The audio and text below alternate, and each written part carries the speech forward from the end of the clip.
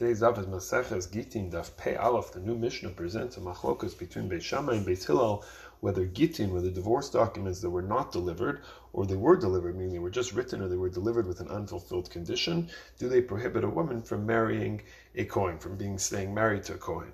The Gemara points out right away that we see from the rabbinic psak of later generations, there was a Yerida Sadaros, there was a downgrade in terms of the strictness, in terms of the level of passion, of enthusiasm for keeping the letter of the law, whereas Beis Shammai we see was so careful about the purity of the lineage of the priests, of the Kohanim, that led to for him to state in the Mishnah that the mere writing of a get, the mere writing of a divorce document, not the delivering of it, just the words on a page that this man is divorcing his wife, that would cause a Kohen's wife to become prohibited to him.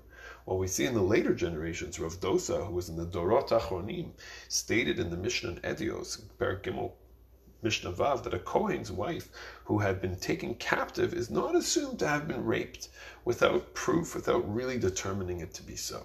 She may continue to eat teruma, and being able to eat teruma is a sign that she remains connected to her husband. We see this too, and this is actually from the Gemara all the way back in Brachos Lamed Hey, all the way back at the beginning of the Daf Yomi, the observation of Rabbi Bar Chana, quoting in the name of Rabbi Yehuda Bar Ilai, that in Doros Rishonim, in the early generations, they would bring their fruits into the house through the front gate. Why did they do this? To proudly show we're obligating ourselves in the mitzvah of maser, in the mitzvah of tithing, as we learn from the phrase in the Bir Masros procedure, which was the getting rid of all the tithes in one's house at the end of the cycle, the Shemitah, in Devarim, Perach Havav, Pasuk Yud Gimel, Bi'arti is a Kodesh Min Habayis, is from the house. We see that idea, bringing it in through the gate obligates it, while the later generations were weaker in their passion for Yiddishkeit and for mitzvot, and used the loophole of bringing in the fruits through the roof, through other means, through other ways of getting into the house, to avoid having to separate masros.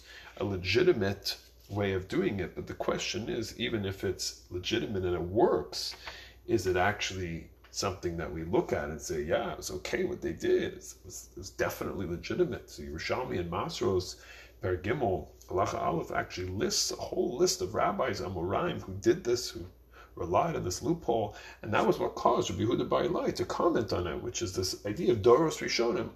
Once upon a time they were real Jews. They would go through the front gate, but look how far we've fallen. Seemingly criticism. Says the Meiri, his commentary in the Gemara Brachos, that the comment of Rabbi Yehuda Bar Ilai is indeed an indictment, that it really is prohibited to use this loophole, or at the very least, other commentaries say, why would one avoid doing a mitzvah? We need all the merits that we can get.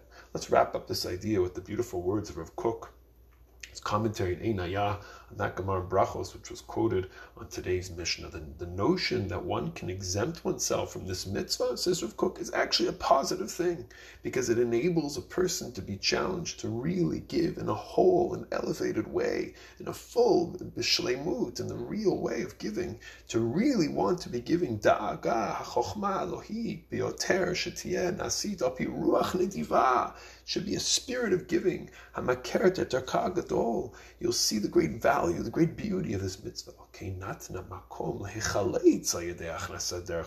So the Torah gives us a way out, a way to exempt ourselves, to go through the roof. Why? You get to the level where you really want to give. HaMitzvah miyikrat ruach v'nefesh nediva, through an elevated spirit, through a spirit of giving, through a wanting. Sometimes we need to fake it till you make it, but the Torah leaves it up to us. Be real with Hashem. Be wholesome. Be all in. Build that muscle of wanting a relationship with Hashem, craving a connection with the Ribono Shel Olam, chopping another mitzvah, grabbing another mitzvah, and another mitzvah, and another mitzvah at every turn of life. That should be a no-brainer. That should be something we wake up every day and say, of course, today I'm going to run to get as many mitzvahs as I can.